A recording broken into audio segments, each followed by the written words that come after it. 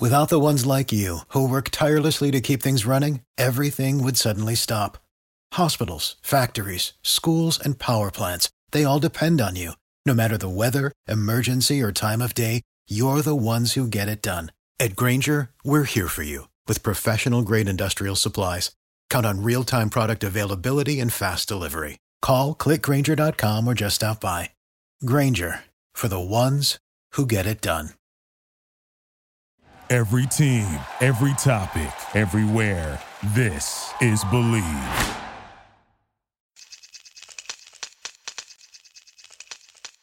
Hi, this is Stu Hodem with Believe in the Media Guide on the Believe Podcast Network. Do you believe?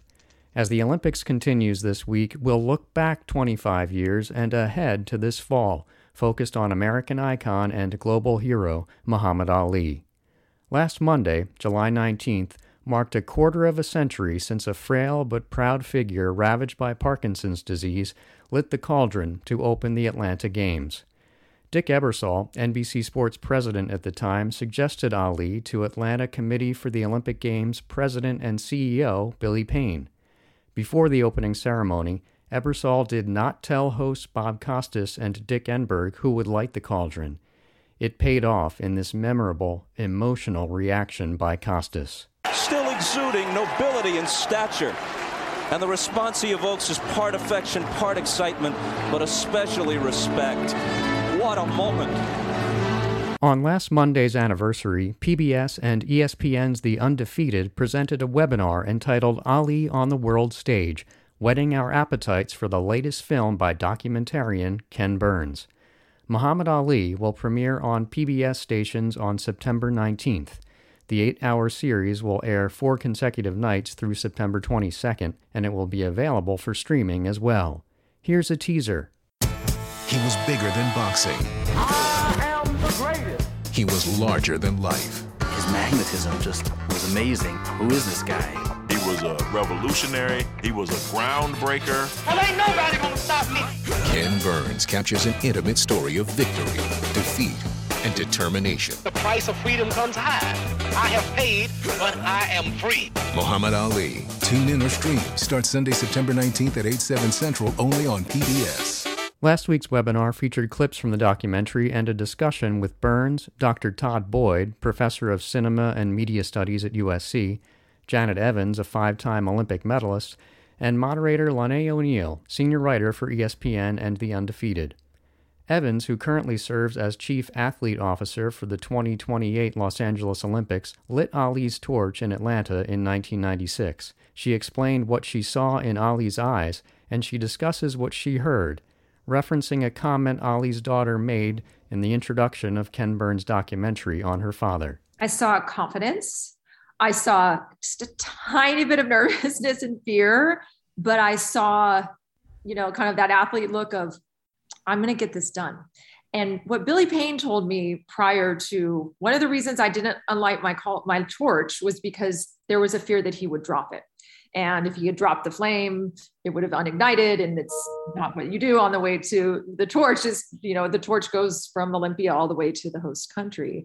And I could see in his eyes, because I was so nervous he was going to drop it, because I didn't want to have to help him, right?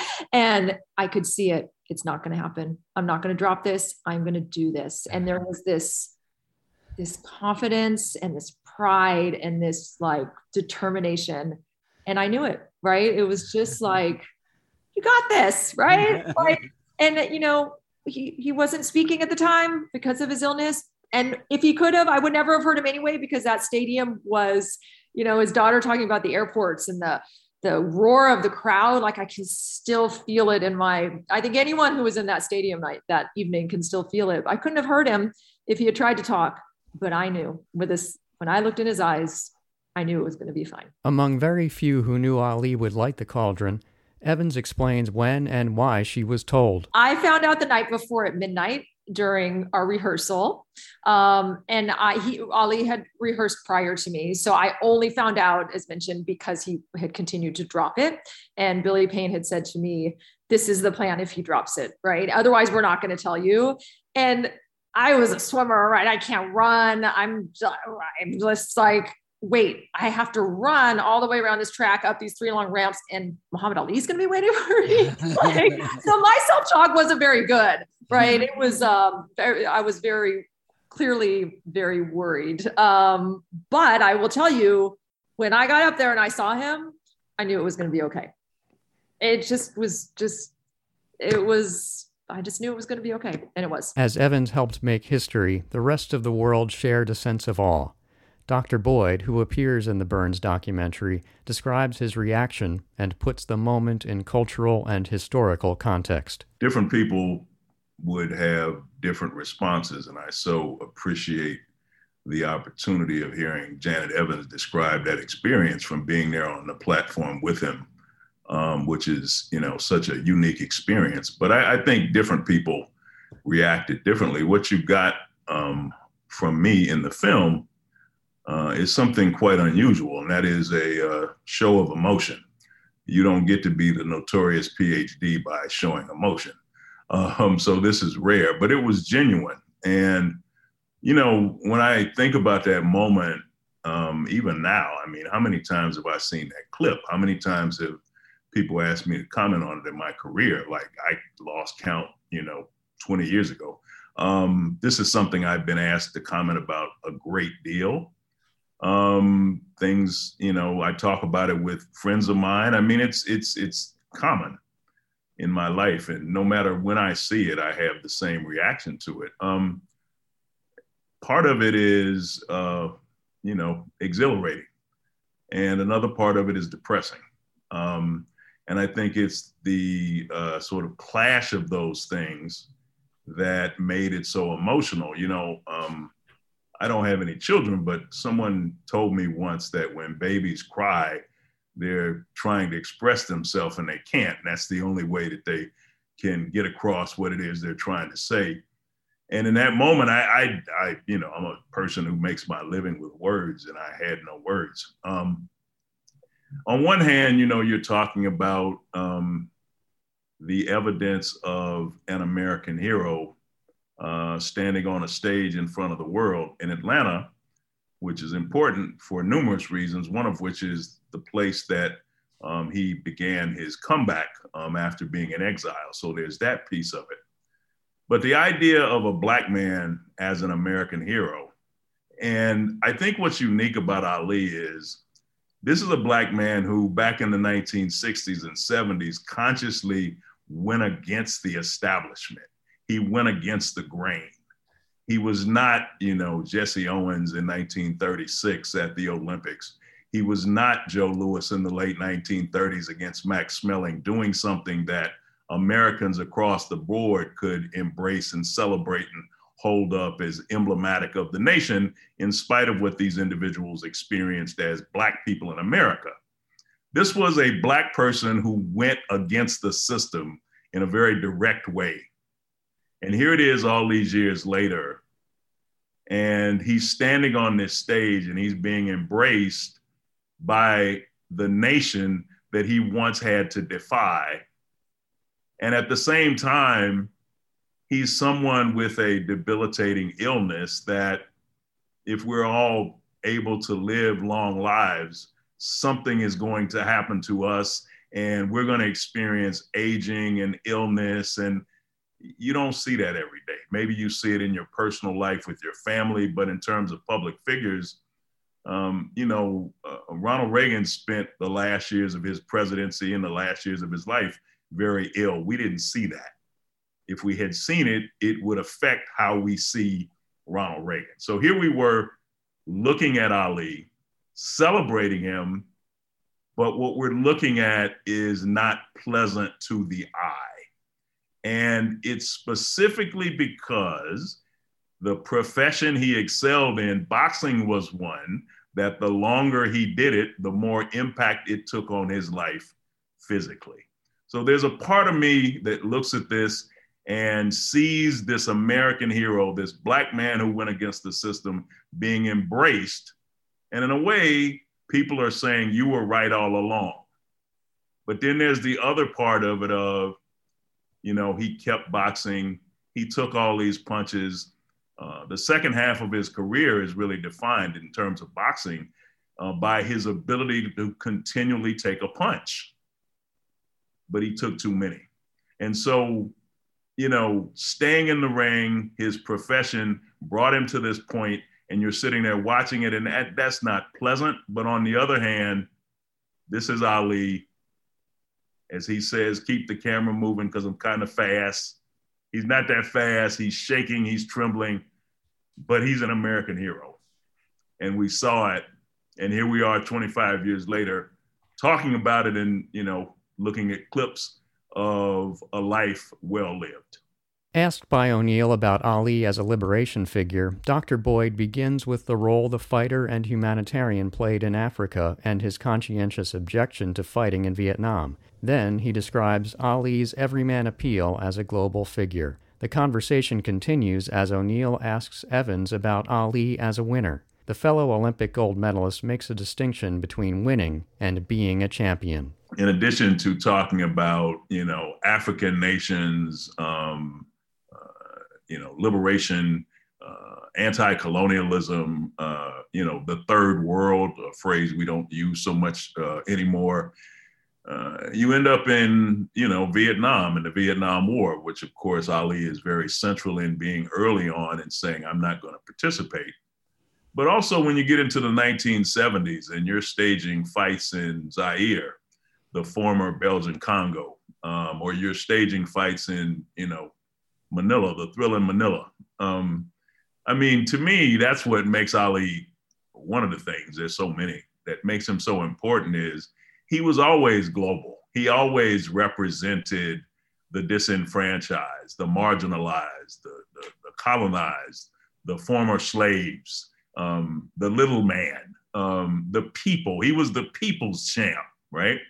The people's choice. This was something he embodied. It was not just something he was called. All sorts of personal anecdotes about individual people who ran into Ali on the street. For a time he lived here in Los Angeles in the early 1980s. And I've talked to numerous people who ran into him, buying ice cream for his kids. And, for somebody like Ali, there's a person coming up to him every 5 seconds, wanting an autograph, wanting a photo. This is the life of a celebrity, and he's the biggest of celebrities. And people are telling stories about it. It made no difference how many people were waiting to talk to him, how many pictures he'd taken. It didn't matter. He loved being around people, and it's that energy that is pouring out of him that makes him, someone that people across the globe can embrace. And so I think there's this global dimension to him that started perhaps back in the Olympics in 1960. But, it's very important that he see himself as a Black man, but not simply an American Black man, but a Black man on the global stage. And I think in the same way that, say jazz musicians before him had traveled to places throughout the globe and represented Black people from America, he kind of embodies that as well. But when you look at his career, when you look at his, personality, when you look at the circumstances around it, going to Zaire and fighting George Foreman in 1974, fighting Foreman, and you have Mobutu Sese Seko. Ken deals with all this in the documentary. The history of what is Zaire, but had previously been the Congo, the murdering of Patrice Lumumba. There's a whole series of historical events, and you can put Muhammad Ali right in the center of them. Ferdinand Marcos in the Philippines and America's relationship to the Philippines, the Thriller in Manila. He was global. He was iconic. He was a representative of the third world. He was a representative of people of color. He was an American.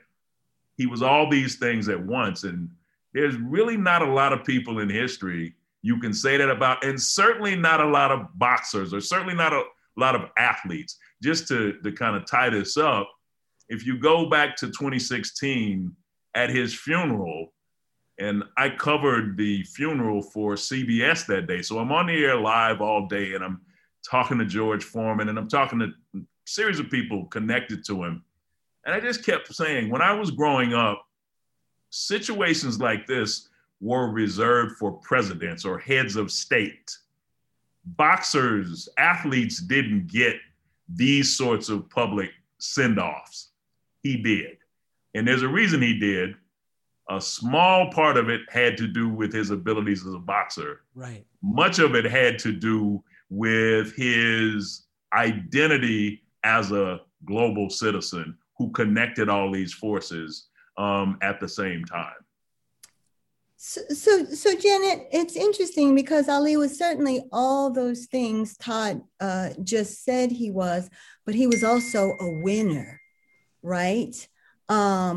He was gold medalist, 3-time heavyweight champion. You yourself won 3 gold medals, broke 7 world records in 3 events during your swimming career. What is it about winning that gives people this extra ability to reach people? How does it change the proportions on the world stage and engender a kind of responsibility that you've talked about feeling towards others, and that Ali certainly had? Well, it's tough to follow Dr. Boyd because I think that really summed it up for me personally. Like I said, when he was holding that torch, it was like he wanted the world. It was not his, it was for everyone. Right. And so it summed it up so beautifully. So thank you, doctor. I think different than winning being important. I think, of course, Ali liked to win. We all like to win. We all want to win. But to me, when I speak about Ali, I think Ali was a champion. And I think there's a difference between winning and being a champion. And so I think a champion is someone who understands they're not going to win. And he didn't win everything. And that didn't matter to him because, yes, it was great to win. It was great to puff out your chest and receive that medal or that heavyweight belt. But it was bigger than winning for him. Right. And I think that's what athletes learn and are still learning from his story, is that winning was a catalyst for him to be on the world stage. But it was his message. It was his journey. It was his platform. And that evening in Atlanta, I think when you look at all of the athletes that were competing from the world that Dr. Boyd is speaking about, right? The Olympics, there's no more international sporting event than the Olympic Games, right? So you have all these people from all over the world. 10% of the athletes that participate in the Olympic Games win a medal, 10%. He wasn't speaking to that 10% that night. He was speaking to the 90% that don't go home with a medal. And he was saying to them, it's okay, right? Show up, be present, find your voice, tell your story, make a difference, right? And so the winning, to me, he was a champion. Yeah, he won. He has a lot of medals at home and a lot of belts, but it was transcending winning that really, I think, for me personally, helped me realize that it's great to win, but there's more to it. And that's my vision of Ali with his athleticism and his journey as an athlete. And as Dr. Boyd said, he's, clearly so much more. Burns puts a bow on the webinar as O'Neill poses an audience member's question on the challenge of telling Ali's story. The filmmaker weaves his answer around the comments we've heard from Dr. Boyd and Evans, and he explains the unique qualities of this Buddha-like figure who transcended sports. Lloyd from the audience asks Ken, Ken, did you ever feel nervous doing this film? He's the most beloved person on the planet. How did you handle that without giving into the reverence that Ali inspires? And I'll add to that, and get your arm around just the bigness of his life. Yeah, I think that we've tried to spend most of our lives, that the whole team, sort of biting off more than we can chew and learning how to chew it. The biggest thing is fear, because when you're taking on, say, all of the Civil War or all of baseball or someone like Muhammad Ali, and I have to agree with Todd that the jazz analogy is really great, because there's really only one other person on the planet that's at all like Muhammad Ali, and that's Louis Armstrong. And he revolutionized music the way Ali revolutionized his particular profession. And he had a capacious heart and was in turn loved across the globe in a way that was part of that subtle message of liberation that comes along with the thrill of celebrity and things like that. You know, we put our pants on one leg at a time. We spend years doing it. We collect as many photographs and as much footage as we can. We talk to as many people who are smart. One of them is here. We talk to family, 2 of his 4 wives, 2 of his children, a lot of journalists like Dave Kindred, who you saw, who covered him from the beginning to the end. Also Robert Lipsyte, people who've written about him like David Remnick, the poet Wole Soyinka, who's written one of the most beautiful poems that frames our last episode about Ali, having seen him in a kind of desultory moment at a kind of autograph thing that was not the Olympics. It was not the kind of moment that Janet had that privilege of being there, where all the love of the world was pouring in and all of his love was pouring out. You know, it was just some thing. And he wrote this extraordinary poem that exemplifies all of the reasons why we're talking to him. I mean, a lot of our sports heroes aren't really heroes in that regard. They're really good at what they do, winning and even being champions. And I'm glad that Janet made that distinction. But they're not risking everything. He risked everything. At the height of his professional career, he said, no, I'm just not going to do it. And he knew he'd get a cushy USO job. He'd go and do a few exhibition sparring matches. And he said, no, I'm not going to do that. 3.5 years later, he can come back. And he can't beat the champion Joe Frazier the first time, but he keeps at it. So it's just going in and understanding that we're not looking for hagiography, hero worship. We're not looking for some kind of simplistic revisionism. We're looking to see a complicated human being. And saying the word complicated human being is redundant. So we're looking for that undertow, the contradictions that are inherent in each and every one of us. And the reason why we have mythic figures, iconic heroes, the hero's journey that Muhammad Ali takes, is because all of their tensions, all of the contradictions within them are writ so large that they might be, just perhaps, if we're aware, a little bit helpful for the rest of us, in which we play out those contradictions in a much more cramped and narrow space. And to me, he's about how you wake up. You know, Janet, you spoke that was so beautiful about being there and understanding what he understood in that silent thing. I met him, Todd, in LA once, never said a word to him in a coffee shop. You know, I'd gone in to get some tea, turned around, and he was the only person in a diner or, you know, coffee shop or whatever. And we just had this wordless conversation. It was just extraordinary to be in his presence. It was like, as Remnick said, like the Buddha, you know, and I didn't need anything to do but just be as present as I could possibly do. And that, no pun intended, is the greatest present he gave us. Boxing, as Rashida, his daughter, says, this much, right? The rest is this extraordinary heart that just continued to grow and grow and grow. Promoting the webinar and the film on the Today Show, Burns said if he could choose to have dinner with 3 of the subjects of his films, they would be Abraham Lincoln and the 2 men he just mentioned, Ali and Armstrong. The 4-night, 8-hour event, Muhammad Ali, a film by Ken Burns, daughter Sarah Burns, and her husband David McMahon, premieres on PBS September 19th. Last week's webinar was the second of 4 Q&A events with Ali, Race and Religion, and Ali, Activism and the Modern Athlete on September 9th and 14th, respectively. For more information, go to pbs.org/Ali. Thanks for listening to Believe in the Media Guide. If you enjoy this show, please subscribe and rate the podcast on iTunes, and find us wherever you get podcasts, including Believe.com. That's BLEAV.com. I'm on Twitter at Hodem, HOTHEM as in Mary. Stay tuned and stay safe.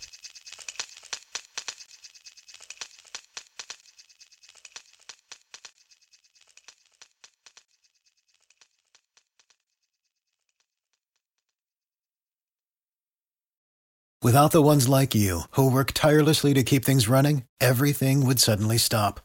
Hospitals, factories, schools, and power plants, they all depend on you.